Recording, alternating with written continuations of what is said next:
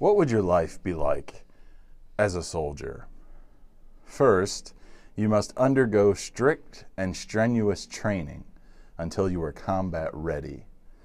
Next, you might be deployed to a far-off land, dropped in the heat of battle, away from your coaches, leaders, and mentors. There's really no way to totally prepare yourself for war. Yes, you knew what you were signing up for, but no one is ever completely ready to go behind enemy lines and fight off attacks from all sides. No textbook or simulator could ever prepare a person for a life or death mission. In a way, this sort of scenario is exactly where Titus found himself. The Apostle Paul, like a military commander, deployed pastors to each church. Today, missionaries and church planners call this pulpit supply. Before he sent any man out into the ministry, he trained and discipled them to be shepherds who would care for the congregations across Asia, Europe, and the Middle East. Titus was one of these men.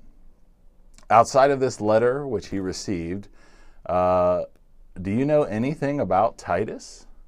If not, you are not alone. He's not one of the more famous people in the Bible, probably because he is only mentioned a few times. And here are all the things we know about him. Titus was from Greece. We hear that in Galatians 2:3. He delivered Paul's second letter to the Corinthians. We see that in chapter 8 of 2 Corinthians. And after his pastorate in Crete, Titus was sent to Dalmatia to shepherd a church on the coast of the Adriatic Sea. And we can gather that from 2 Timothy 4. So outside of these small details, we don't know much about Titus, except what we pick up in this 3-chapter letter, which bears his name.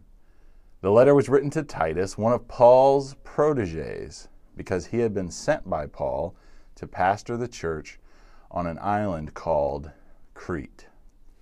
Unless geography is fresh in your mind, you probably don't recall anything about Crete. Thankfully, history has a lot to say about this island in the Mediterranean Sea.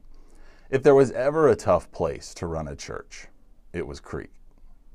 In Greek mythology, Crete was the alleged birthplace of Zeus and the hometown of the Minotaur, which is a half-man, half-bull monster. Look some pictures up and see for yourself.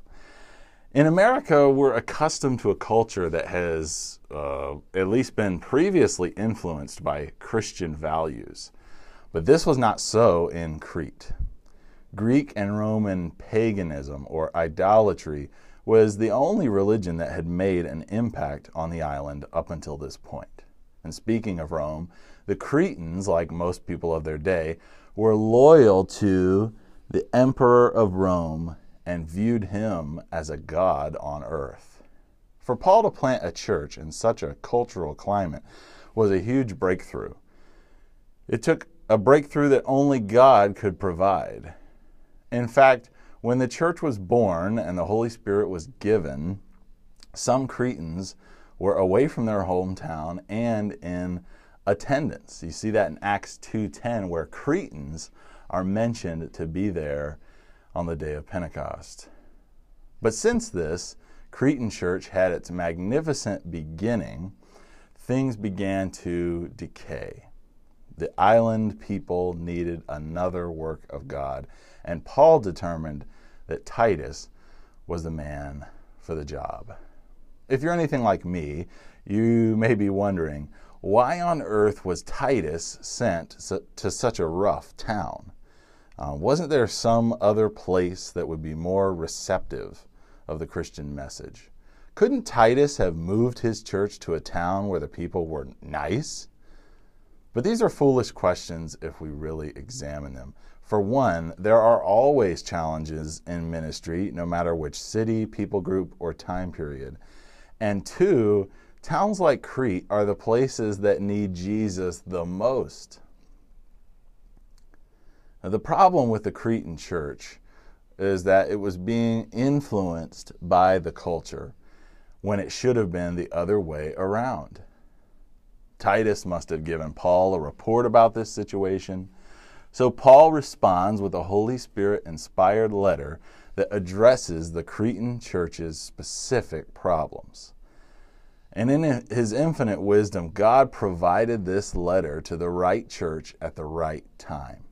And now, as Titus is armed with this letter, he could address the church with authority.